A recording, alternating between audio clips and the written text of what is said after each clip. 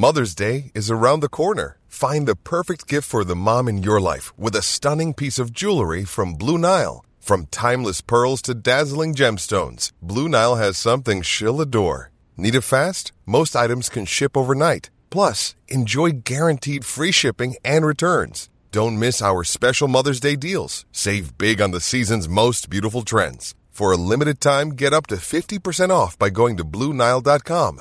That's BlueNile.com. When you need mealtime inspiration, it's worth shopping Kroger, where you'll find over 30,000 mouth-watering choices that excite your inner foodie. And no matter what tasty choice you make, you'll enjoy our everyday low prices, plus extra ways to save, like digital coupons worth over $600 each week. You can also save up to $1 off per gallon at the pump with fuel points. More savings and more inspiring flavors make shopping Kroger worth it every time. Kroger, fresh for everyone. Fuel restrictions apply.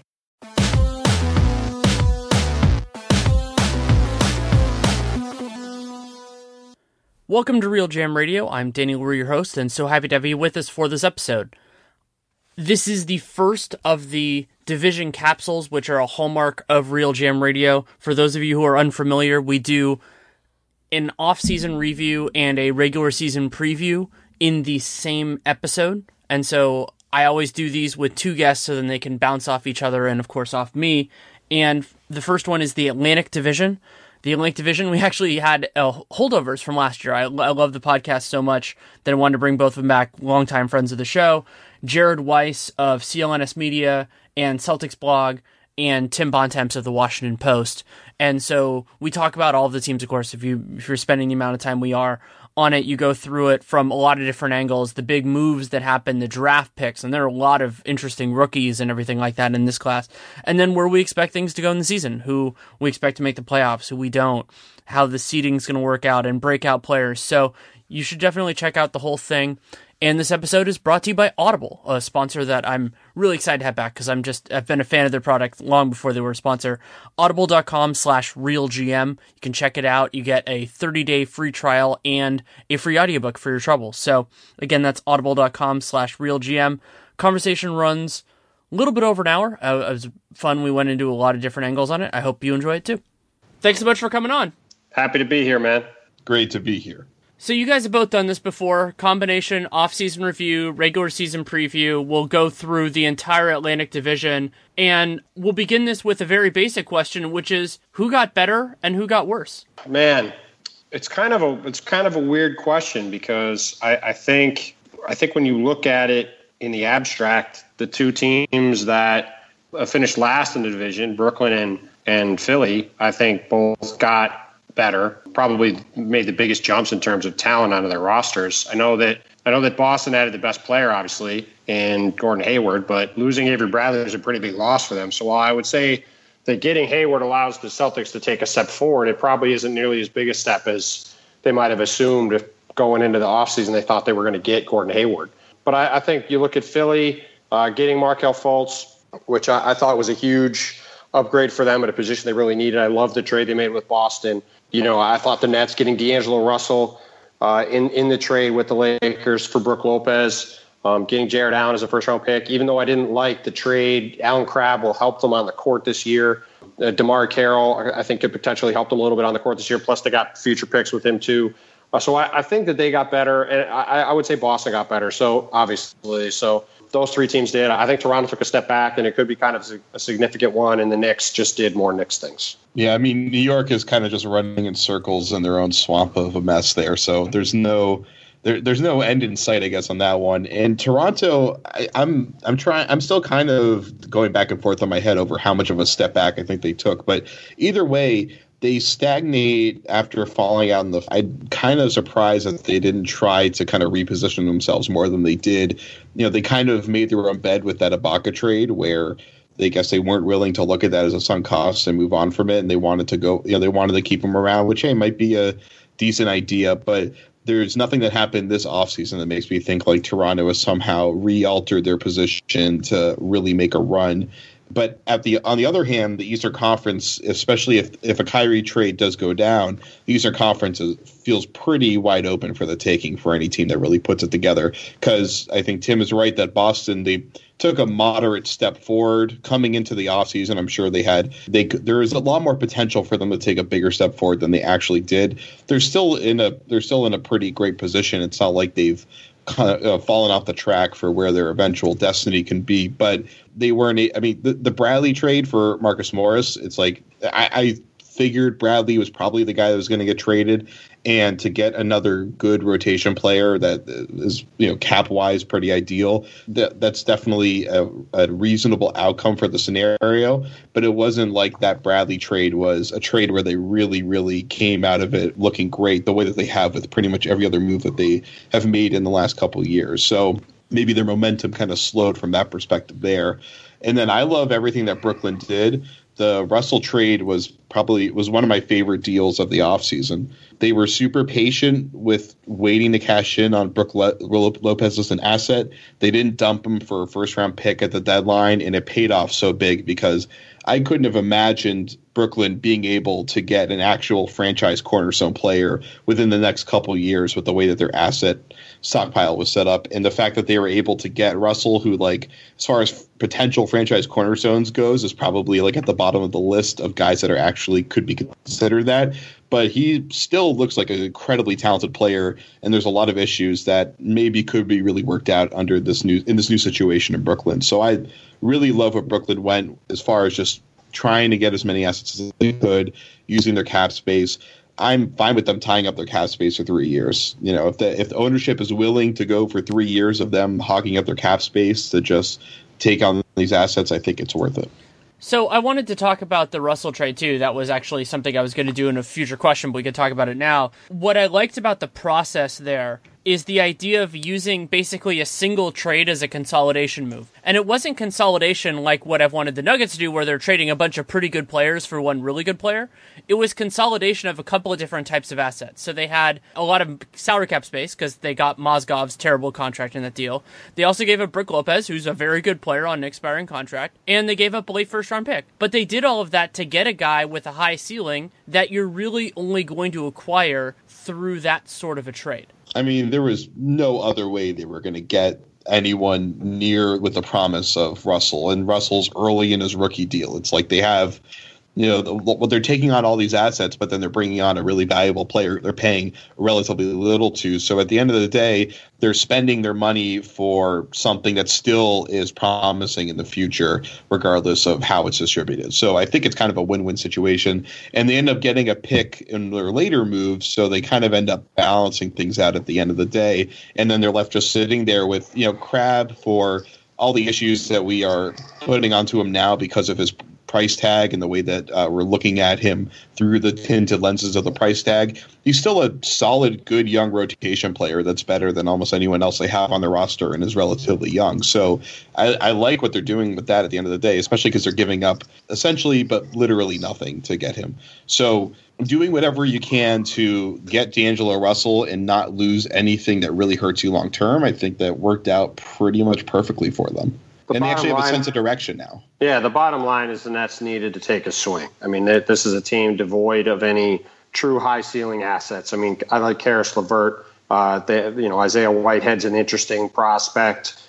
Jared Allen now is an interesting big man prospect. They've got some interesting young pieces, but they don't have anybody that you look at and go, that could be the tentpole guy for a franchise for a half decade or more. And even with the warts that he's developed in the first couple of years of his career, D'Angelo Russell has the potential to be that guy. And like Jared was saying, for them to give up only Brook Lopez, who they've, essentially been trying to trade for 6 years now, in some form or another through different regimes. While Brook is a really good player, I think it makes a lot of sense for the Nets both now and in the future. I realized I never really answered the first question. So what I would say is The Nets and the Sixers unambiguously got better. I don't think there's much of an argument there. I think the Raptors got worse, and I'll talk about that in a second. But then the Celtics, I think they got better. I mean, it's not a huge difference. I think it's more of a regular season thing, maybe in some ways in the playoffs, unless Stevens really figures this out.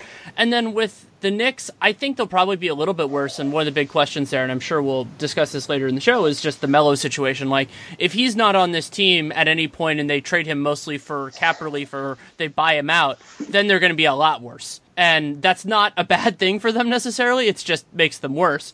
But something I wanted to talk about at least a little bit was the Raptors. And so the Raptors, really what it sounds like, and Tim, of course you can correct me if I'm wrong, but my understanding is really this is what happens when a team decides kind of in the middle of the process that ownership doesn't want to pay the luxury tax. And so maybe it was for the team at that level. And so these are the challenges that come into play when you make that adjustment after you already spent a bunch of money in the prior year. I wouldn't quite go that far. I mean, I think MLS, so the Raptors are owned by Maple Leaf Sports and Entertainment, which is their like the holding company for the Maple Leafs and I believe Toronto FC and some of the other sports franchises up in Toronto. And they've never been overly excited about ever paying the tax. I would say that what happened was more than anything was that, you know, I think if DeMarre Carroll was the player that he was supposed to be when they signed him, if he had been healthy the last couple of years, I think they probably would have paid the tax because they would have had a higher ceiling. To me, I think they saw a chance to get off of his money, and they have a bunch of young guys on the roster, so they decided to get cheaper and younger. I mean, the thing about Toronto, and I don't know if it's going to pay off, is that they've got a roster that's full of all these first and second and third year guys, right? Like you look at the Raptors, and obviously they've got Kyle Lowry and DeMar DeRozan and Serge Ibaka now, who they signed for big money. So they've got all of those guys that are top end players, right? Well, then you know they've got all these guys that are under 22, under 24 years old. And Norman Powell's 24, Pascal Siakam's 23, Fred VanVleet's 23, Bruno Caboclo's 21, Jakob Poeltl's 21, OG Anunoby that just drafted is 20, Delon Wright is 25. So they had all these young guys on the roster. So I think they saw a chance to both save money, and I think they believe that some of these young guys can play and play big minutes for them. And so they did it. But no, I don't think that this was necessarily a change midstream. I mean, how long have we been talking, Danny, about Jonas Valanciunas being on the block, right? And DeMarre Carroll being on the block. I mean, I think those guys have been sitting out there to be traded for a while. And my guess is that Masai Ujiri took the first deal he could get for one of them that made the most sense. And I think, you know, from in their standpoint, I think they look at Jonas as a guy that can still help them, and DeMarre is mostly a sunk cost. And so getting off of DeMarre's money and keeping the more useful player, at least for now, I think to them seemed like the better long-term move. Not to mention that they're paying now CJ Miles, who is probably more effective currently for the mid-level. So I think they turned over their rotation pretty well. They're at the point where they need to start clearing out veterans from the rotation to make room for these young guys. Like, I mean, Jakob Poeltl, assuming they don't trade Valanciunas, it's like they need to make room in the rotation for him to be getting those minutes. And I know that there's a concern about them not having enough power forwards because Siakam seems to be the only real power forward on the roster right now. But I don't think that's that terrible of a situation for them to be in right now because they've got a bunch of solid wings and they have a bunch of bigs where they can go with a bunch of lineups with two bigs. And if you know, when DeRozan and Lowry really have their scoring going, I think those lineups aren't necessarily terrible for them. So I'm just not clear on where Toronto is going from a playing style perspective. Which I think was kind of one of the main issues why they struggled in the playoffs this year. Although, of course, Lowry getting hurt was the biggest issue. But Toronto, I feel like they should have looked at last season and looked at it from the perspective of what we're currently doing isn't probably going to be enough for us to make it to the finals. So what can we do as far as the way we configure this roster to change how we're playing? And I don't think we saw anything really evident in their offseason moves that showed them having a change in direction. But maybe just playing, you know, their younger guys more will allow them to do that. Well, I think that part of the thing you have to look at when you look at a team like Toronto is, you know, it's easy and it's become easier. You know, it's kind of become an in vogue thing to shout on the internet that the team should blow their team up. and start over. And I'm not taking shots at anybody for saying that, but that has become kind of a popular thing. Like, oh yeah, if you can't compete for a championship, you just start over. I'm not dismissing anyone who thinks that way, but there's 30 NBA teams. There's only one that can win a championship. And if you look over the history of the NBA, there's generally 4 or 5 teams that have a real chance to win a championship every year. So there's at minimum 20 to 25 teams that go into the season knowing they're not going to actually win a championship at the end of the day. And when you're not one of those teams at the top, there's different calculuses at play, right? And Toronto's a team that up until the last 5 years had basically had no success in the history of the franchise, had won one playoff series, which was 15 years ago. I don't think it ever even won a division title, which sounds stupid, but to a team that hadn't won anything, that meant a lot. And now the Raptors have made the conference finals for the first time ever. They've made the second round of the playoffs multiple times. Kyle Lowry and DeMar DeRozan have both re-signed. Re-signing 2 all-star players to stay in Toronto was a huge thing for the Raptors as kind of a statement of where the franchise is and where it's headed in terms of a place that players are willing to play.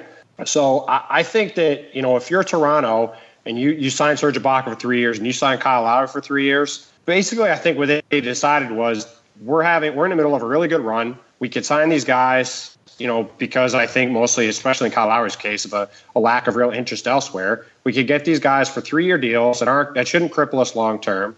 And then when these deals wrap up, which his deal should coincide with the end of DeMar DeRozan's deal, all of a sudden, then you're looking at a market where we have pretty much all of our money off the books, and we can really dive in and go after some new players then. So I think that the way to look at this Toronto offseason is that Masai Ujiri tried to split the difference between rebuilding and staying the course by, like Jared said before, jettisoning some of these higher paid veterans, guys like Corey Joseph, who they turned into CJ Miles because they already had 2 young point guards on the roster, and getting rid of DeMar Carroll to both save money now and also to kind of begin this next phase of the franchise, which is, all right, we take DeMar Carroll's money out, we give that to what Kyle Lowry was making before, and now we have all these young guys that we could fill in behind him, and hopefully they can step up and produce at the same level some of these veterans that left it.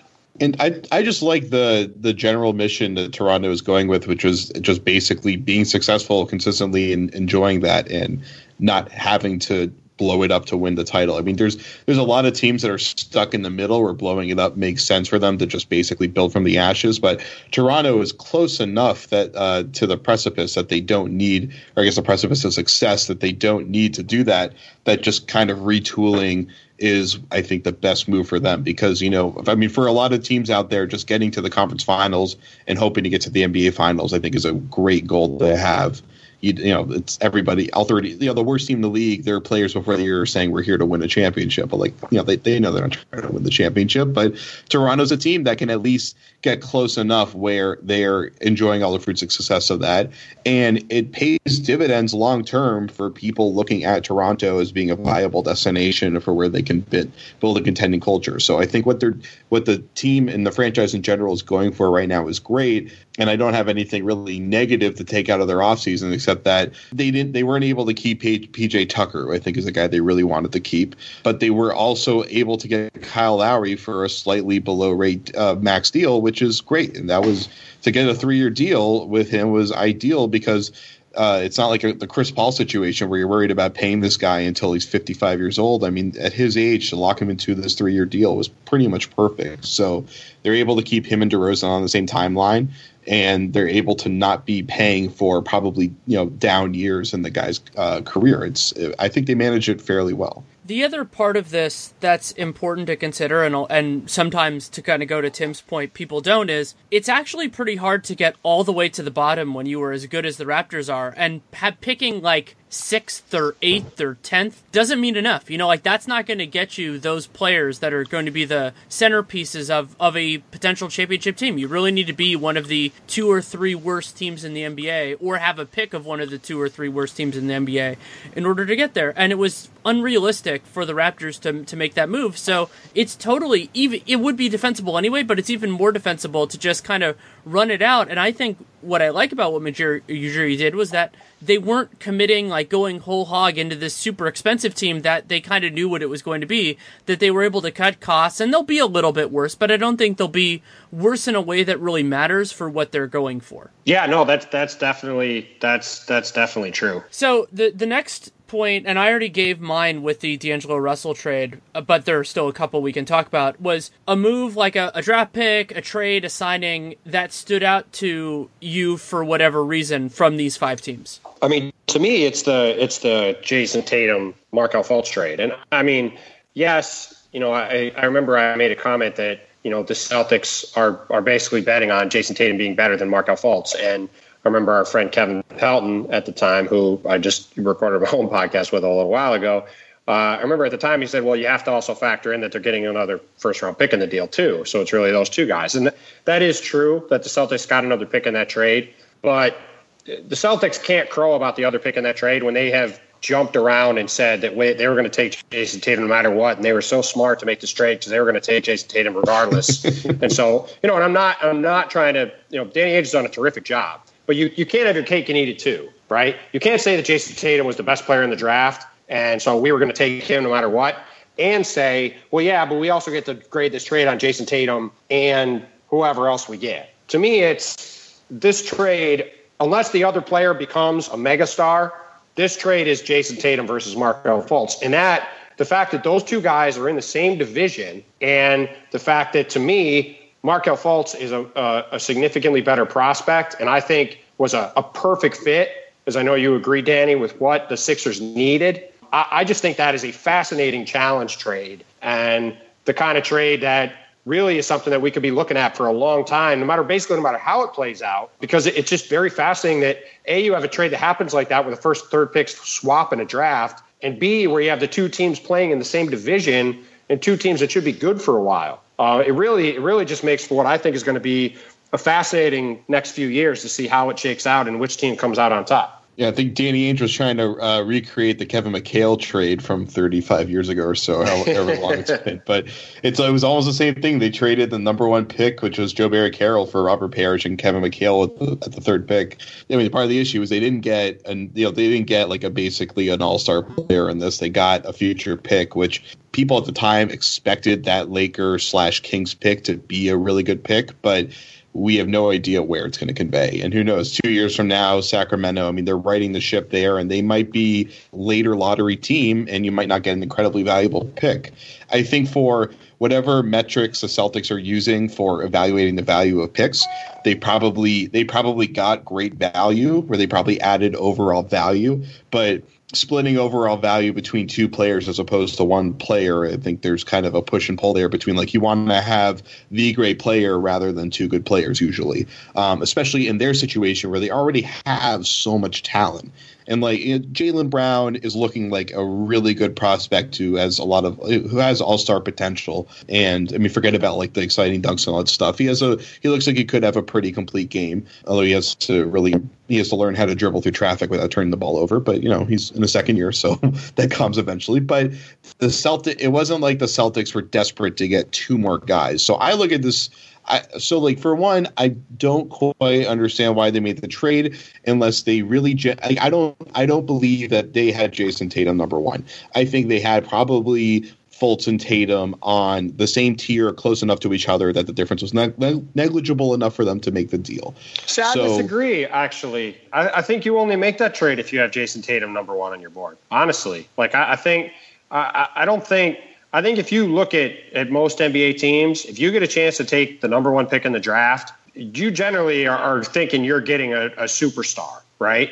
So for you to trade out of that pick for just 1 other pick, to me, I mean, it does feel like they knew that they were going to get their number 1 guy with the 3rd pick and that they were comfortable doing that. And that's what makes it such a fascinating trade to me, because if you're trading out of the number 1 spot, even to go to 3rd, if you look over the course of history, the drop off is pretty significant in value added, right? From as you go down pick by pick. So you knew that Lonzo Ball was going to the Lakers. And if you know Markelle Fultz is going first, then you're getting your guy with the 3rd pick. So you take an extra first and you move down 2 spots. And that's what makes it so fascinating to me, because they really do seem to have felt that they got the top pick in the draft, which is why if Jason Tatum isn't better than Markelle Fultz, and Markelle Fultz becomes a 8-time All-Star with the Sixers, and Jason Tatum's a good player, or a couple-time All-Star with the Celtics, that's going to be something that people in Boston are going to be pulling their hair out about for a really long time. Well, and if it's the other way around, vice versa, they'll be celebrating it too. The other part that I've been fixated on, and I've talked about this on Dunked On a few times, is that this fundamentally changes the way that the Celtics approach Isaiah Thomas moving forward, because they had an opportunity to draft somebody who was a special talent at the same position. So that can be risky. You know, you have that idea, and Isaiah's going to be a free agent in 2018. But it just so happened, due to serendipity, that the player you were drafting had whether it was big or not, they had a pre-existing relationship with Isaiah Thomas. They went to the same college, and Isaiah seemed cool with it. And so while it is technically possible, the Celtics still have a boatload of assets. As much as this is a bet on Jason Tatum and against Markelle Fultz, it is also a bet on Isaiah Thomas, because it is so much harder now to get another guy. They don't have cap space anymore, and they have these 2 picks, but do you really want to draft somebody at this point who's going to, be in the mix there as well? It also feels like there might be a bet on the cap and new cap environment in the league. And I've talked about this on a couple of podcasts, but I really think that you could see Isaiah Thomas in a very similar situation to the one Kyle Lowry was in this summer, next summer. That's not, people love to think that I have some vendetta against Isaiah Thomas. I do not. He is a terrific player. He had a terrific year. He's probably going to have another great year, but his numbers will not be as good next season, almost certainly.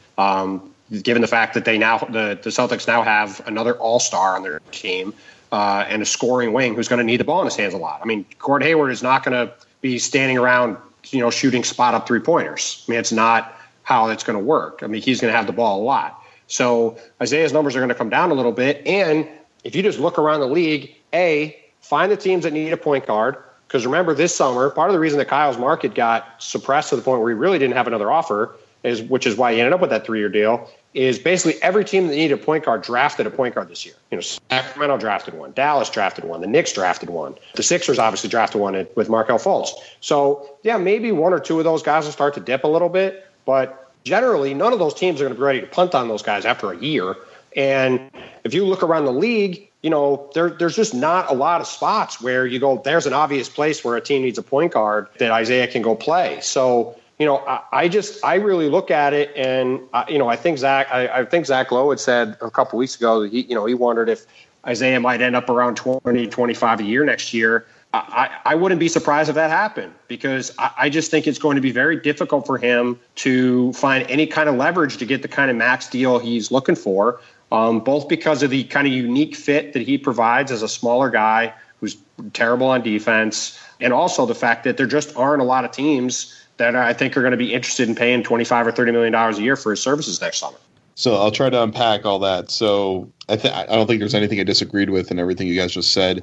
As far as the number on Isaiah, I think 25 is that golden number that Boston is shooting for. I think they would rather commit less years. I think they're looking at a potential deal with Isaiah is less guaranteed years out of their control, because of the concern at his size, he could fall off quickly when he reaches his early 30s. Kind of like how Allen Iverson did. He's a high flying acrobatic player who hits the ground a ton, and there's a ton of impact injury risk. He had his hip tear landing from one of those high flying layups back in March. There's been a lot of kind of mystery around his hip tear. He just said, that's a good point too. I don't mean to cut you off, but people have completely ignored this hip injury, right? It's a serious issue. Yeah, it's a big injury. I hope he comes back fine, and it's not like he's 36, so he probably will come back fine. But it's by no means a certain thing. I think Wilson Chandler. I want to say that was the injury that kept Wilson Chandler out for a season, right? Danny might remember that better than me. Hip injuries are no joke. Yeah, it's this one, it seemed like it was, the way it was described, that it was kind of almost like a stress injury, and that it was basically, he has basically a piece of bone sticking out of his hip, and it causes it slowly tears the labrum. So it seems like it was kind of slowly tearing it away, and then it eventually just like tore to the point that it was considered like an actual like significant medical tear. So they let it heal instead of doing surgery to shave off the bone that was causing the issue. So it's not clear what the risk is in the future, but he just said that he's going to be ready for the start of the season. But like his whole game is like high torque, bouncing around, changing direction, super fast, stuff like that. So it's like everybody on the outside is completely in the dark as to how much he's going to be able to do that. How much? I mean, he has a high elevation jump shot that allows him to be a deadly shooter. How much elevation is he going to have on a shot? How much is he going to be able to get in the air to do all the acrobatic layups that he does? So we don't know how he's going to be playing.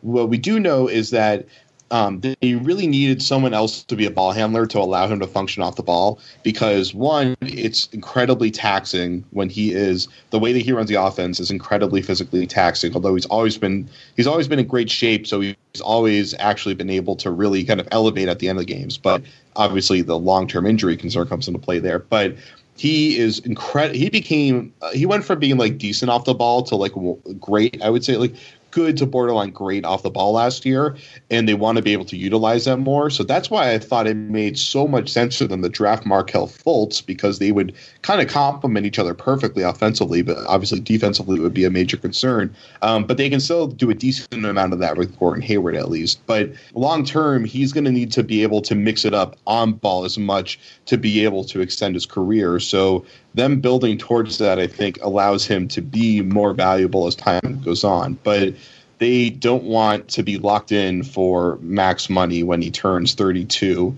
and injury risk is a big issue. So I see them. I mean, the Lowry, I think they were really excited when they saw the Lowry deal because they looked at that as that they can point to that when negotiating with Isaiah as a template for his deal as opposed to a 4-year max. Yeah, I think that's certainly fair. Jared, did you have another move that you wanted to talk about? Because there's one more that I feel like we have to discuss. We haven't talked about Tim Hardaway. That was the one I felt like we had to do. And, I mean, the Hardaway, there are a bunch of different components of it that are fascinating. One being, of course, that he was traded away from the team that then signed him to this lucrative offer, though that was kind of a different regime. It's very confusing with the Knicks. Probably let Tim analyze and contextualize that part of it. But I think the biggest part of it was just they paid him way too much money. And he doesn't fill any of the traditional roles for a really good player. There didn't seem to be that kind of a market for him. I mean, there was certainly a market for him, but not that kind of a market for him. And the Knicks, broadly speaking, other than being a train wreck, are a team that could use their cap space. They could come from a position of strength, kind of like the Lakers are approaching it this coming year, though the Lakers have better surrounding talent now than the Knicks do now. Yeah, I mean, this is a very classic example of a front office being led by Steve Mills. You know, one of the early issues between Steve and Phil Jackson was that Steve was a fan of Tim Hardaway and Phil was not. And Tim Hardaway got, dealt pretty early on in Phil's tenure. If you look at this situation, it's pretty clear that here's Steve Mills trying to prove to James Dolan that he should be the guy running this team long term. And he comes into the job and, is trying to, I think this is right after, the David Griffin stuff happens and, he decides he needs to make a splash and go get a guy. And yeah, Tim Hardaway maybe can develop into an average starting shooting guard. I am skeptical of that, to put it mildly. I think he's a rotation player, but not much more than that. And this contract reminds me a lot of the one Alan Crabb signed a year ago where, yes, Tim Hardaway's a useful player that can help you. No, he's not worth the money you just got. You just paid him. And now you have this player who is a useful player, but really isn't going to help you win a lot and is going to cost you a significant amount, both in terms of dollars and in future years, the opportunity cost of getting other players, just as the Knicks have run themselves into a problem with doing that with Courtney Lee and Joakim Noah. I mean, now they just have a roster. I mean, they were paying those three guys, I want to say somewhere between $45 and $55 million the next few years. And it's just hard to see how they're going to be able to build a competitive team when you're paying those three guys that much of a percentage of your salary cap. Yeah, I think the thing that hurts about it is that because they're carrying what is probably dead money on Joakim, that they have to be really careful about how they're spending their money so that they can continue to keep cap space available. And then they're not like, who were they? Ron Baker, add him to the list. Who were they bidding against on Ron Baker? he's a minimum player, and he somehow got more than that. I don't understand how that happened. Well, then again, more than that, he got a player option too. I mean, that was a signing that from the moment it started to leak out, which was even before July 1st happened, that a lot of people were just very confused about. When at that point, I think it was a 2-year, $9 million deal, and I don't think people even then knew it was a player option. I mean, then it really was just like it just didn't make a lot of sense. And I mean, you almost. I mean, now I would almost think that they're going to go into the season with him as their starting point guard, even over Frank Ntilikina. I mean, it should be a pretty rough year for the Knicks. It should be a pretty rough year. But then again, I mean, we might get into this later. You were kind of talking about this before, Danny. I don't think they're going to be able to trade Carmelo Anthony. And if you have Carmelo and Porzingis on your team, even if you don't have much at point guard and you don't really have a ton around them, I still think they're probably going to win enough games that they're going to be in the wrong part of that lottery discussion. And they're going to be right in the kind of place they don't need to be, which is in that 8 to 12 range again, instead of the 1 to 4 range where they can get the kind of difference-making player to go next to Porzingis that they really need. And there's so many guys at the top of the draft next year that would be like ideal to put next to Porzingis that then they want to get at the top of this draft so badly. The thing that bothered me the most about the Hardaway deal was, I think it was Steve Mills at the press conference saying that he was justifying the price they paid, saying that they paid starting shooting guard money for him. But that's not really a thing. It's basically what is his market and who are you bidding against and are you winning that bid? And I just don't see how anybody was bidding anything close to that. So the market for him, it didn't seem there's any justification for considering the market for him to be near what he actually got paid. Right. Well, the way the Knicks, I mean, what he was saying essentially is that in defending their decision was that they looked at the market, and the average salary for a starting shooting guard is around $17 million, which it is. It's like $16 or $17 million. So they offered him a deal commensurate with that because they think he can turn into an above-average starting shooting guard.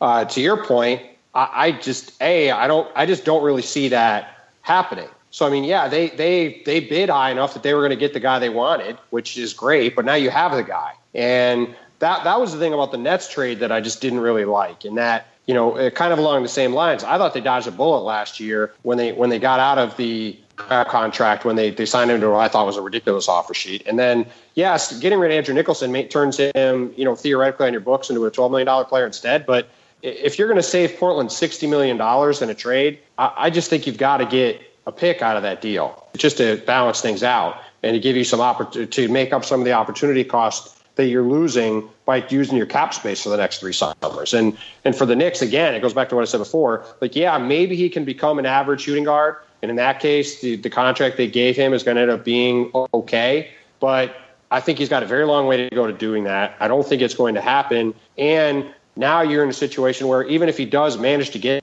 there, you have so many other holes you have to fill that it's almost not going to matter, because by the time he prices out of that contract, you're still not going to have built the kind of team around him that you're going to want to be part of it anyway. And remember, they also gave him a player option. So in case this really works, he's just going to opt out and then either squeeze them for more money or leave. Right. If you're going to overpay a guy, don't give them that kind of leverage. And that's sort of the analogy, and I think this is the parallel you're making with the Nets. The Hawks weren't matching that offer at 4 for 72 with an option or without an option. And he was going to sign that offer at 4 for 72 with or without the option. And that what you were talking about with the Nets is a very good point. And the other big team that I could criticize for this is the Bulls when they did the McDermott-Taj Gibson trade.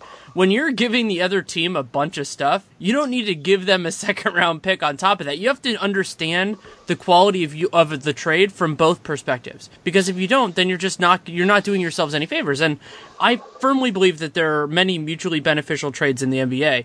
But you have to understand when you have leverage and when you don't. And you get the most out of it when you can. And the Nets didn't really do that to me in that trade, and the Knicks basically never do that. But can't argue with that. Yeah, we can argue with that. The Knicks are pretty inept when it comes to squeezing all the juice they can out of the deal. Before we move on, lots of other topics to discuss with the Atlantic Division. I want to tell you all about a sponsor I'm thrilled to have back, Audible. Audible has been something that I have used for years now, and there are a lot of different ways that you can enjoy it. I'm personally partial to a lot of the nonfiction stuff that's on there, particularly audiobooks that are read by the people who experience it, the people who wrote the book. Bruce Springsteen's in particular is one. I listened to that for a long time, really enjoyed it. But if you're interested in learning history, there's a mythology one that's sitting in my queue right now that I'm excited to listen to at some point in the near future, probably on my trip. and then also science fiction and all sorts of other things in that realm of it. And so really whatever you're interested in terms of audio content, and it is more than audiobooks as well. They have some really great comedy and a lot of other things too. You can check out Audible. And what has impressed me maybe more than anything else is just that whatever you're kind of feeling like, they have something in that, and something that's really high quality. And also I've found that the reviews are incredibly helpful. There are some sites where they're not, but people go into depth, and the amount of investment that you have in an audiobook is significant. And so people take the time and really get into it. And so I found that the ones that were well reviewed were really well done, and they were worth that time. I've been thrilled with everything really that I've gotten with Audible. And you don't have to take my word for it. You can go to audible.com/realgm and you can get a 30-day trial, which comes with a free audiobook. So you can do a little bit of digging for yourself, find something that fits in with it, and you can check it out. And for those of you who have a Kindle or something like that, you can also do Whisper Sync, so it can keep track of where you are, which is fantastic. I'm really an audio-only person with Audible, but I know that people who do those sorts of transfers really do enjoy that. So it's something that you can check out. And again, it's audible.com/realgm, just like this podcast, just like the site I've written for forever.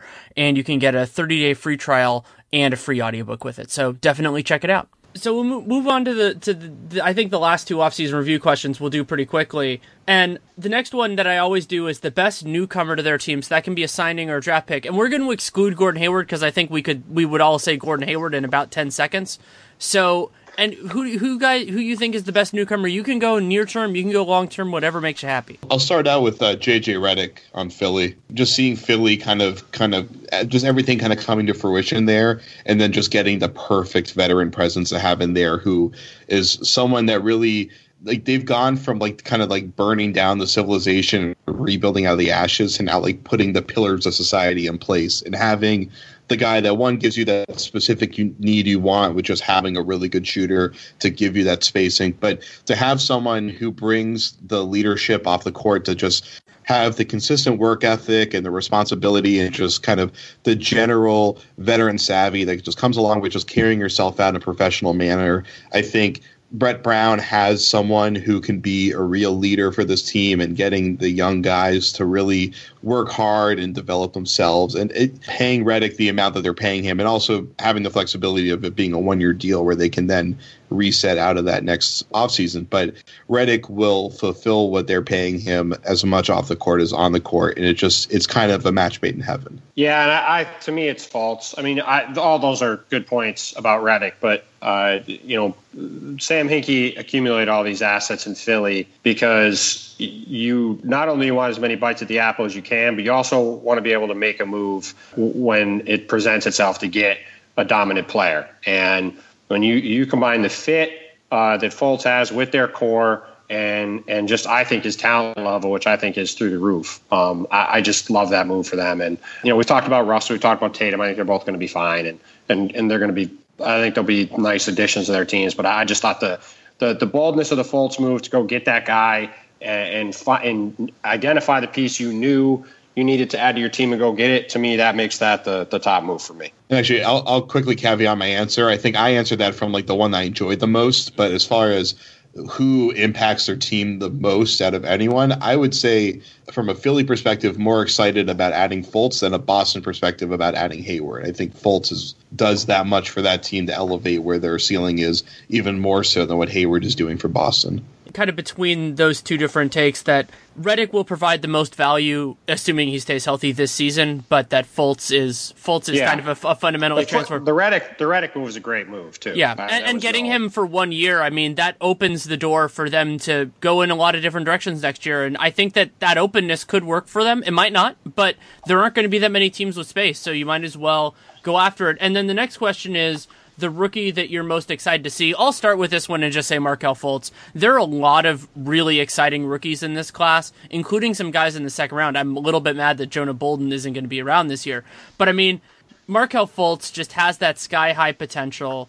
And even more so, I would probably have Simmons second and Tatum third. But there are just a ton of guys that I'm excited for in this division. Yeah, I mean, if you count Simmons, obviously he'll be interesting.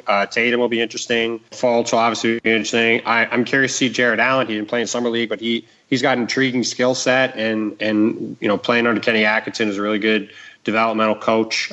He's going to have a chance to develop there. I'm also interested to see how Frank Ntilikina looks in New York. I like him. I mean, he may not end up being Dennis Smith, who I would have picked ahead of him, but I think he has a chance to be a very good player. If he becomes George Hill, which is from the little bit I've seen of him on tape, I think is an interesting comp. I mean, if he can become a George Hill type player, that's a very good player. So that would work out pretty well. And even an OG Anunoby is a guy that I think could be really intriguing. He obviously blew his knee out last year. We'll see if he gets healthy, but I think the Atlantic Division is unique in that there's at least one guy in every team that I think, from a rookie standpoint, is going to be really interesting to watch next season, which, you can't always say. And part of that's because there's a couple awful teams in the division, and part of it's also because one team's had a top 5 pick a bunch of years in a row. But it does provide, a lot of interesting, high upside young talent for fans to watch. I was just going to say, I'm really excited to see the suits that OG Anunoby wears this year. But I'm more excited to watch Ben Simmons play than Tatum or Fultz. So while I think Fultz probably has the most upside of those between him and Simmons is going to be just so fascinating to watch. I love everything about the way that he plays the game, even though there's some major flaws there. But getting to see the way that Philly is utilizing him, I think, is the most intriguing of all the rookies that are going to be out there. And also, I'm actually really curious to see what kind of free reign Frank has in New York, because I feel like New York is so devoid of really usable talent that he may, because he's a guy that feels like he's like a kind of like a system player who can really excel. Because I mean, George Hill's, I think, the best comparison for him, obviously, which everybody's going with. But I guess this year in New York, it's like, what do they have to lose by trying to push him into all sorts of different roles and see where he can really excel? So I hope they get kind of experimental with him and try to bring things out of him that we haven't really scouted them for yet. So that could be an interesting wrinkle there. This is also an opportunity for him to play more off-ball. So I watched a lot of footage of Frank, and what I was most intrigued by is that he actually fits beautifully at this point in his career as a straight off-ball guy. I have this kind of idea in my head that he might actually be a two-guard eventually. And that works playing point guard if you have guys like Carmelo Anthony there. Like, he can play off Melo in a way that is very good for his long-term development, because I think you want the ball in his hands more when he's young to see if he can actually do it. But you get that little tester of probably a couple months while they try to trade Melo and can't, of just trying it out and seeing him a little bit more. And then whenever they figure out what the hell's going on there, then they've resolved that. Then Frank gets the ball in his hands, and you can just file that away, saying, okay, he's still too young now to really get a representative sample here, but how did he look? How did that work? Or just continue to try to run the triangle with him, Melo, and Kristaps and see if it actually works. I mean, they have the right pieces in place to try to pull it off. I mean, going back to the mistakes and BS of the offseason, like just making that pick as a fill pick and then getting rid of him like a couple of weeks later is still one of the most mind-boggling things that I've seen from an NBA front office management perspective in my time covering the NBA. But hey, at least they have something to work with in the future. Well, and also remember that they had picked up a mutual option worth $24 million for Phil a couple of weeks before. And that's another part of this. While I know money is monopoly money to James Dolan, that's still insane from a team standpoint. Monopoly money is technically finite. It is. There's only so much paper in the world. But let's move on to the season preview part of it. And I actually think this is going to be a little bit more straightforward for the Atlantic than a lot of the other divisions. But the way this always starts is with ranking the teams 1 to 5. I usually use regular season record, but if you want to use a different criteria, just explain it and go with it. I'll go with, you could do 1 through 5 or you could do tiers, but Boston, Toronto, Philly, New York, Brooklyn would be the order for me.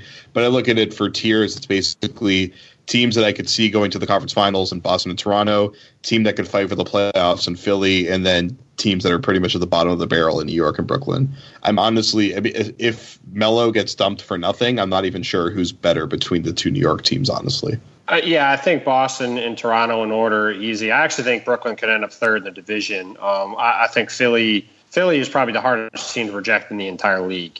They could be, I think, the worst team in the league. They also could win 45 games or so and make the playoffs. I mean, basically their entire season comes down to, can Joel Embiid get on the court and play, right? And how many minutes can he play? I mean, the guy played 700 minutes last year. Can he play twice that many? I mean, if he could do that, they'd probably win 30, 35 games. If he could play 3 times that many, if he can play 2,000 minutes, then you're probably talking about a team that could win 45 games and make the playoffs. But it's just impossible to know how his body's going to hold up and how that is going to go, which makes them a really hard team for me to try to sit and look at and analyze and see, all right, well, this is how many games they can actually win this year. That's why, to me, I think the Nets are going to be pretty significantly better. I know they lost Brook Lopez, but they were pretty good whenever Jeremy Lin was healthy last year. At least they were competitive, and they've got a lot of interesting young guys. The guys that they added, Mozgov and Carroll, I think can at least give them production. And the other thing, too, is that we just have no idea what's going to happen with the Knicks. They could move on from Carmelo Anthony. There could be, even if they don't, there could be drama there. We have no idea what's going on with Kristaps Porzingis. Are they going to keep Jeff Hornacek around? Do they try to just sell guys off for whatever they can get? I mean, it is kind of impossible to know. So, I think the top 2 teams here are pretty set.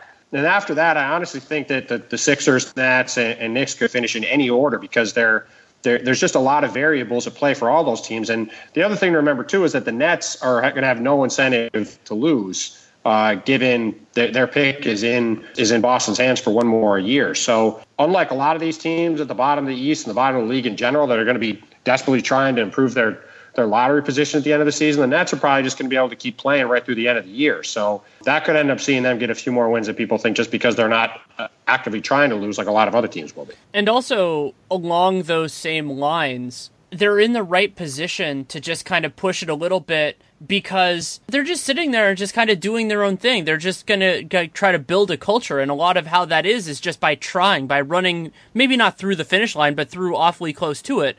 Whereas the Knicks, if the season falls apart, it's not a surprise. They can do that. They have, they have not a new, they have an overhauled front office, not an entirely new one because of all the holdovers. And so the structural incentives are very different for them.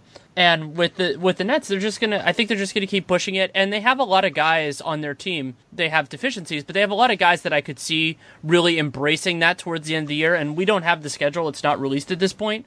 But if they have a lot of teams in April that are just not are just past that point, whether it's the Knicks or basically half the Eastern Conference or those teams at the bottom of the West, if that's just who they get at the end, I could see them winning half or more than half of their April games and just completely screwing the Celtics. And as their fans are just ripping their hair out as the Celtics are actually winning a lot of games themselves. I think that would be the most hilariously ironic ending to the season, which Brooklyn did last year, by the way. And I think they're even better equipped to do it again this year. And then that, of course, ties to the whole discussion of the Celtics leaving things to chance in the future and keep pushing the buck, that they're beholden to fate, whichever direction it tends to fall for them. But so New York, I wouldn't be surprised to see them win like one game in April this year. They seem like they're ripe for that kind of end to the season. And Brooklyn, yeah, they could be a total train wreck. Well, I mean, it's really, and they could win 35 games too. That's the thing. Like they could, if they just hang on to Carmelo, like him and Porzingis is probably a good enough combination, even with all their other troubles, to win 30, 35 games, given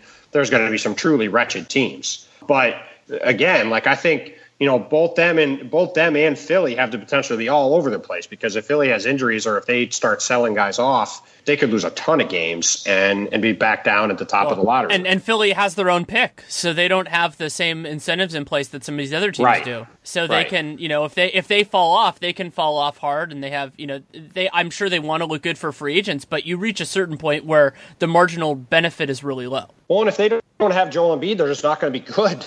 Right? Yeah, I mean, remember, their 3 best players are 2 guys that haven't played a single game in the league yet, and Joel Embiid has played 31. So, I mean, it's not often that you look at a young team like that and they're going to be good. I mean, I was obviously wrong on Minnesota last year, but Minnesota had, I think, a pretty significantly higher talent level and a much more certain health standpoint.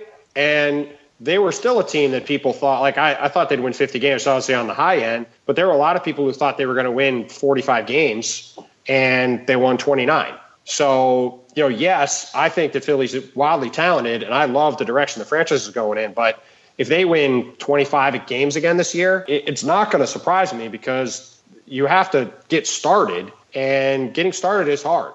And it could take at least a year longer than people think it's going to. I think at least Philly is in a win-win situation where they're either like good and it's either Embiid stays healthy because like for one I don't think there's anyone in the world that has any idea how many games to expect Joel Embiid to play, somewhere between 1 game and 82 games this year.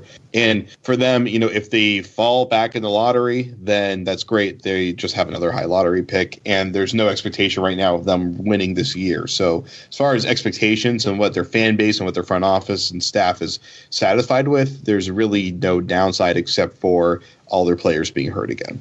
It's a pretty nice position to be in. So then the next question, and I think this is easier here than in most divisions, is just how many teams from the Atlantic make the playoffs? 2.5. Boston and Toronto are locks, and then Philly. How many games does Joel Embiid play? So go ahead, Tim. No, I was just going to say the answer is 2. I mean, I think this is what I mean. Like, I think I love the Sixers. I think for them to make the playoffs, I think you have to assume Joel Embiid is going to play 75 games. And I just don't know how anybody can look at him and realistically expect that. I mean, because if he plays, let's say he plays 62 games, which would be twice as many as he played last year and twice as many as he's ever played, then you're still not going to have your best player for a quarter of your games. And the games that he doesn't play in, they're probably going to win 20% of the time. So because you basically got, Simmons and Fultz and then a bunch of nice complementary players, but you don't win in the NBA with rookies. So to me, I don't see how they make the playoffs unless Embiid can give them over 70 games. And as much as I would love to see that, I don't even think Philly will let him play that many games if he is healthy the whole year. I mean, my guess is I don't know this. I'm not reporting it. I'm guessing he's probably not going to play in back-to-backs again. I don't know why they would risk it. So that's already probably 10 or 15 games off the top before you take into account any other injuries he might have. So, and they're going to be cautious with any injuries that do come. Yeah, anything that happens, they're going to. I mean, because remember, again, his contract is up after next season. Now, he'll be a restricted free agent. If he's healthy, he'll be there. I'm sure he'll be there long term. But there's a lot of stuff at play here. So that's why, to me, I think that anybody projecting Philly's going to make the playoffs, I think is jumping the gun a little bit. And let's see them get to 30, 35 wins. And let's have Joel get through the season healthy first. And then the following year, then we can really start to look at them. Maybe if they get a guy in free agency and go, all right, now that Simmons has got a year under his belt and Fultz has got a year under his belt and Embiid has been able to stay healthy and we add a free agent, now we're talking about a team that can really take a step forward. This is really going to piss off the people who don't understand probabilities, but I'm guessing that not many of them listen to this podcast. But I have the Sixers as one of the 8 best teams in the Eastern Conference, but I also think they have a meaningfully below 50% chance of making the playoffs. Because there is just this army of teams that probably have between a 20 and 40, 45% chance of making the playoffs, because other than the top 4 or 5 teams, nobody's good. So, a bunch of these teams have a chance. I think the Sixers are among the best of those teams, but they are far, far, far from a lock or even likely to make the playoffs. Yeah, from a talent level standpoint, there's no doubt that Philly has a lot of talent. No doubt. If you're just going by pick the roster and say, for this season, I'd like to have this team if I could just have that roster for this year, setting everything else aside, you're picking Philly ahead of a lot of teams even this year if you could know the guys are going to be healthy. But they're so young and they have so many questions that putting them in the playoffs, I just think is just a bridge too far for me, at least right now. And I sure hope I'm wrong, because that means that Joel Embiid is healthy and played a whole season. And as a writer who writes about the NBA, I want Joel Embiid to play for 20 years because that guy is both so much fun to watch and is one of the best personalities the league has seen in forever. So I'm certainly rooting for that to work out that way. So I'm looking at the number for Embiid for them to make the play. So I guess first off, I think they need to get into the high 30s in wins to make the playoffs because, like Danny is saying, there's like 5 teams that have a decent chance of grabbing the 8th seed with a well below 500 record probably. And then I think Embiid needs to play about 60 games or so for them to get close to that mark because he played at such an elite level while he was in last year. I still can't believe how good he was, but that team just flows so much better on offense, and then they have that defensive stopgap when he's in there. I think they play I would expect them this year carrying over, I think, the important parts of their core from last year, and then really improving upon, replacing Gerald Henderson with JJ Redick, which I think is a pretty huge upgrade, stuff like that. Big shot Bob Covington, who will be the forever unsung hero in Philadelphia until he, I guess, probably eventually gets big money somewhere outside of Philadelphia, but he's going to be a year better. The incarcerated Rashawn Holmes might finally be freed a little bit more this year, I hope. But I like their core as with Embiid while he's on the floor, I think at the caliber in the Eastern Conference of like a team in the low 40 win range. So I do think they have a pretty legitimate shot at nabbing that 8th seed if Embiid is getting 60 games or so. But I wish we could have some certainty of seeing more Joel Embiid because I think everybody agrees that he's one of the most exciting players that we've seen in this era. I mean, he's just incredible to watch. And it's robbing everybody that cares about the NBA. It's robbing us of an opportunity to see a truly great player. And that's a point that I think we should focus on a little bit is we all love Joel Embiid's personality. He's amazing on Twitter. He's good on video, all that sort of stuff. Joel Embiid as a player last year was fantastic. And the fact that he was as good defensively as he was, considering he had only played in college and had basically never played against that kind of talent, never did summer league or anything else, to be as dominant as he was in those areas, which generally you would show rust, was incredible for me. And it's so encouraging that if he can see the court with any more regularity, that he's just going to be an absolute monster. I mean, he'll start in the All-Star game next year if he plays most of the. And not even counting the Van Foot aspect of it, I think he'll probably be the guy that deserves to start the All-Star game if he plays enough games next year. I mean, he will not start the All-Star game. You're saying it because of health or because of capability? Whatever you want. LeBron is going to start the All-Star game. Giannis is going to start the All-Star game. It's just front court, right? Yes, and your new friend Gordon Hayward is going to start the All-Star game. Or Melo if he's still around, or somebody like. I will be stunned. I honestly will be very surprised if Gordon Hayward, if he's healthy, if he is to start the All-Star game. That's fair. I'll be very surprised. I think it's fair. I'll quit my job if Melo starts the All-Star game. No. He will.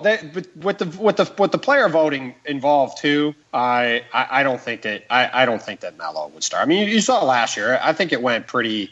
The system is in pretty good shape now, the way it worked out. But it will be if JaVale starts in the West. Then we'll know the system is well calibrated. That's true. How could JaVale and Zaza both start in the West? I mean, I guess it shouldn't be quite that strident because certainly Embiid is good enough that he deserves to be there. To me, Giannis is now a lock and LeBron is a lock. So you've only got that one spot left. And to me, I think Hayward is going to get 1 million votes from the fans. He's going to put up big numbers. They're going to be the best team in the East. Embiid, even if he's healthy, is going to sit games. So my guess is just that he'll start. But look, you're right. I shouldn't dismiss it so out of hand because Embiid is such a fun personality that it certainly wouldn't be out of the realm for him to earn that spot. Well, and like last year, I had this weird thing when I was going through the all defensive teams because Nate and I did it during the playoffs. Because we just didn't get around to it during the year. And if Embiid had played 50, 55 games, I probably would have given him my second team all defensive slot. That's how good he was when he played. But it's still a problem when you have players and coaches, like the exposure that he's going to get as a player on a team that just hasn't been competitive in a long time and probably isn't going to be playing every night. I just think it's hard for him to get there for the 2017-18 season. Beyond that, anyone's guess. I mean, I think that if the Sixers are good this year, he plays a lot, then maybe he becomes a perennial starter. But like Giannis, he's going to have to actually do it first. I think we could do another 2 hours on how historically talented Joel Embiid is. But what is great about what Tim was saying is that we could have an all-star campaign where it's the Boston fan base defending Gordon Hayward as the patron saint of basketball versus the world supporting Joel Embiid, and it could be very enjoyable for everybody to watch. Yeah, between the trust the process fans and the trust the Boston front office fans, there would be a lot of internet outrage either way. It's going to be a Twitter bloodbath. That's that is for sure. That is for sure. So then the last question is more open-ended because I'm not sure that anybody is going to really break into the star tier in this. So it's just what players at any real level of success do you think are going to break out? So I guess leaving out like the top 5 picks that are coming into their first or second year, they can still break out if you think. I mean, it's whatever. Sure. I mean, I think Jaylen Brown obviously has like a lot of breakout potential. There's a decent amount of hype brewing for him league wide, and he could be a much more prominent part of the Celtics offensive system this year. But that's obviously going to be overshadowed by Gordon Hayward coming to town. But I'm looking at, I guess, 2, 3, and D guys in Rondé Hollis-Jefferson and Robert Covington. I mean, Covington probably won't have like a massive league breakout, but he could be playing a very useful role on a team that's getting a lot more attention. But Rondé Hollis-Jefferson, I think, has just shown he's going to be a real defensive stalwart, and there's enough potential for him to be somewhat useful on offense that'll make him really interesting. But the pieces are coming in place in Brooklyn that I think he could be a lot more useful this year. It's funny. I love Rondé personally, and I think he's a talented player, but I think he's one of these guys that's become a basketball internet celebrity. And when I say that, it's like there's guys that the basketball internet gravitates to and thinks more of than people in the league do. And I just don't. I think if you look at Rondé, he's essentially going to go into this season as Brooklyn's starting power forward by default because they don't really have one. And he can't shoot at all. And his offensive limitations are so severe that I just don't really know how he can play in today's NBA. I certainly hope that I'm wrong about that long term because he is a great dude. And like Joel, he's a really fun personality. And I personally like him, so I'm rooting for him. But I think this is a huge year for him to prove he can really develop into any kind of an offensive threat at all. Because if he can't, just the way the league is going, if you're a complete zero at one end of the court, either way, it's very hard to play now.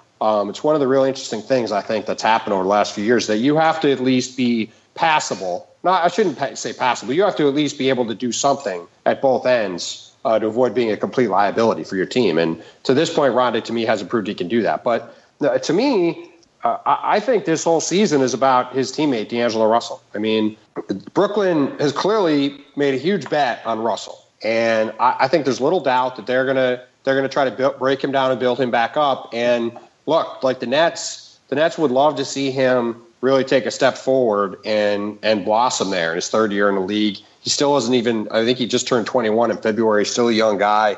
So I think to me, if you're looking at breakout guys, like with the combination of opportunity and a fresh start and a coach and Kenny Atkinson that seems like a perfect fit for the way Russell plays, I think all the pieces are in place for Russell to really take off. And now it'll be up to him to prove that he can. And I also agree with your Brown pick. I think, it's going to be interesting to see how the minutes are divided up there, but he definitely is a guy that has a lot of potential, and it will be interesting to see how many minutes he gets for Brad Stevens this year and if he can start to carve out a bigger role up there. I think he'll be getting close to 30 minutes or so. I think he's going to fight his way in. They love what he's bringing to the table. That's a lot of minutes. I know it is a lot for them. I mean, that's basically. I mean, I think Smart was close to 30, which is so he's basically playing a near 6-man level amount of minutes. But he just showed that they can put him at just about any position, and he'll be effective there, and he'll be comfortable. So that's Jared, what they love about it. Question. There's so many lineup options. Who's the fifth starter for the Celtics at the beginning of the year?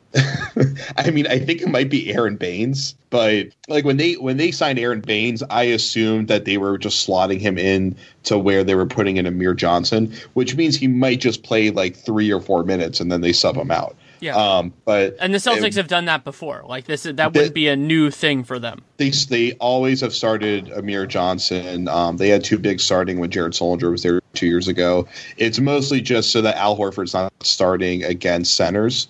and that they have flexibility to do it that way, mostly so that when Horford's guarding the 1-5 pick and roll, that they have another big that can basically rotate into the pivot and go for verticality to contest shots and put less pressure on Horford to retreat as quickly as he can back into the pivot. So it makes sense from just the way that they implement the rotations. It'll be tricky because we don't know how they're going to be, what their substitution patterns for Isaiah Thomas are going to be like this year. They might start pulling him quicker into quarters because they want to basically prevent him from hitting like 5 or 6 minute stints where he starts to get really fatigued and then there's injury concern there. We don't really know. I'm pulling that out of my butt, by the way. That's not reporting any sort of injury-related news. But there's a few variables there for the way that their rotation minutes management can evolve. But they kind of, over the last year and a half, have moved more towards subbing guys in earlier and in a more staggered manner, and even subbing guys out and then bringing them back in after like 2 minutes. So it's really hard to figure out where that's going to go for now, but I am assuming they're probably going to start with Baines or maybe Marcus Morris at the 4. Yeah, I'm going to be fascinated to see Boston the whole year, just how Stevens adjusts to everything that happens, how the ebb and the flow with that team.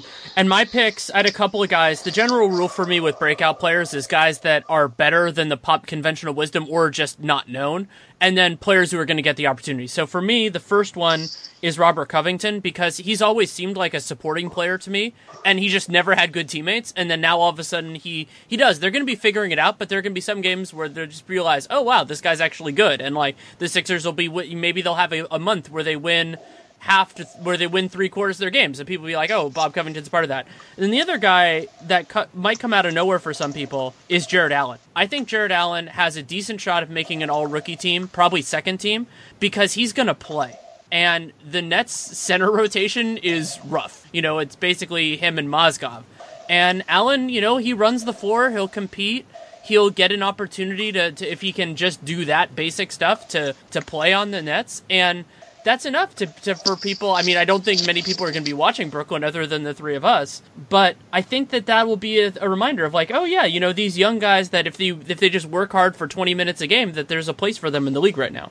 I think they're going to be really fun to watch, the Nets. I mean, they were fun to watch last year a lot of the time, even though their talent level wasn't good, right? I mean, they play a fun style of ball. I think Kenny Atkinson has a lot of things he can do with the combination of Lin and Russell, Jeremy Lin and D'Angelo Russell. They got a lot of interesting young guards, Paris LeVert, Hollis Jefferson. I mean, I'm skeptical of him, Jared, in terms of his ability, but the ability to develop that jump shot. But he's an interesting player. They have a lot of ways they can go. I think they'll be fun to watch, regardless of their record. I really do. I think they'll be entertaining. And as far as your fifth starter thing goes, I mean, to me, I don't think there's any way that they're going to start Al Horford at center, just because I don't think Al will want that. So yeah, he doesn't. That's why they don't do it. Right. So my guess is that Baines will definitely start. And it's almost whether do they start someone like Marcus Smart at shooting guard and have, say, Jay Crowder come off the bench, or do they they jam Crowder in as a shooting guard, which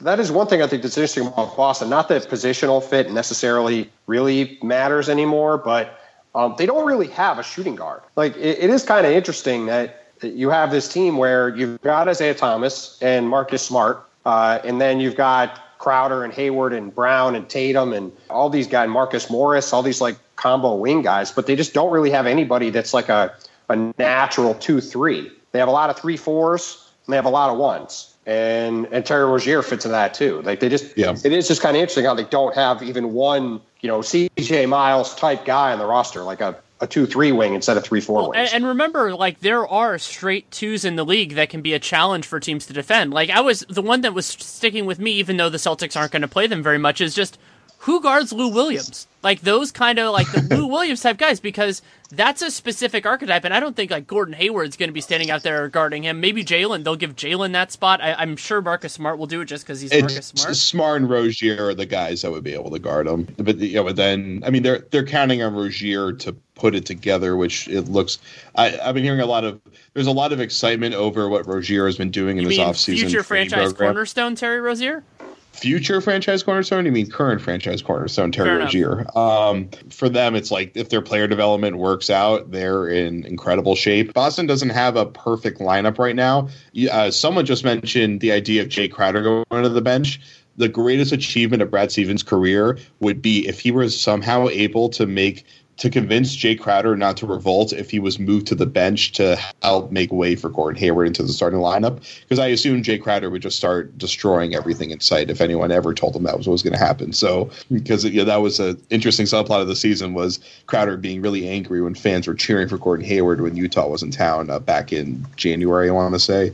And Crowder is always cryptically posting stuff on social media about how the haters can't stop him and stuff like that. So, whatever. But and of course, how could the haters ever stop him? He is Jay Crowder, of course. But I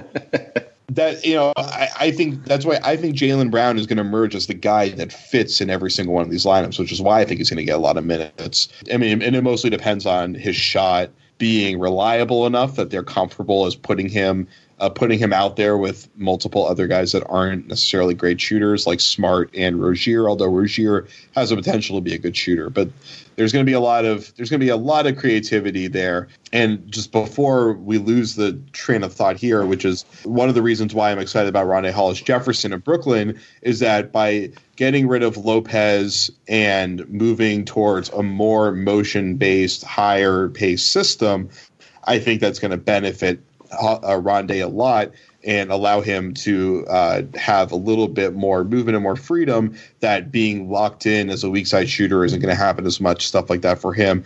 And he might be able to be playing more in a transition game where his flaws are kind of covered up a little bit. I mean, that's what Boston used to try to do when they didn't have a lot of actually mature talent on the floor, was they were trying to play a really high paced game so that guys, basically all their vulnerabilities on offense were kind of covered up for the most part. They're kind of getting away from that now because they're more actually skilled on offense. One small request, Jared, for you is to convey to Coach Stevens that at some point that is not garbage time, I want to see them play a lineup where every guy's like 6'8" or 6'9", just to see if it can actually work at the NBA level, because they can actually do that now. Like, they're one of the only teams, playing Hayward and Tatum and Brown and Crowder, and they can figure out who and Marcus Morris. Like, just roll out that lineup for like 3 minutes or 4 minutes against, I don't know, some team that's like not terrible but also not great, and I will just be I will be incredibly happy. I'll be thrilled. I feel like you're joking, but this is very serious. Oh, I'm not joking. I love that. No, but that is a legitimately interesting lineup that they should use. I mean, if Milwaukee can essentially try to do something just like that, why wouldn't Boston try to do that with these guys? I mean, if you're doing it with Hayward, their running point, it is extremely viable, especially if you have Horford on the floor as well. You can definitely do an all 6'8", 6'9" lineup. I think it would work really well. I think Kevin O'Connor wrote a piece that actually talked about that exact lineup concept over at The Ringer, so I'll have to double check on that piece. But that would be really cool because they can both run circles around teams and they can bully the crap out of those teams, and they have enough shooters on the floor that teams can't really collapse on them and try to double guys when the ball comes in. So I think that would be one of the most unique and interesting lineups that you could see in the NBA this year. And of course I'll tell Brad, and Brad will listen to me, because why wouldn't he? Obviously. Yeah, that's how the media works in Boston. There's so few reporters here that Brad's taking pointers from the reporters. And plus, if that offense ever stagnates, Jason Tatum's going to be ready to take a contested along too, so you don't have to worry about a 24-second violation. This is why you trade the number one pick, so you can get guys that can take step back 20-footers. That's what the NBA is all about. Is there anything you guys can think of? Obviously, we've been talking for a while. Is there anything you can think of that we haven't talked about that's a part of one other guy I didn't mention, Norman Powell. I think Powell could have a nice year. I don't know if he's going to start because they'll probably use CJ in that role, but I think he's a better player than he's had the chance to show. Yeah, he definitely won't start, because I'm sure they'll start CJ Miles at the 3. But I agree with you. I'm a big Powell fan, and he a year before restricted free agency should be their sixth man. And I think He could be a sneaky pick for sixth man of the year next season. I mean, I think he'll put up pretty big numbers for them. Should get to play at both guard spots, the 2 and the 3. I mean, I think he's going to have a really nice year.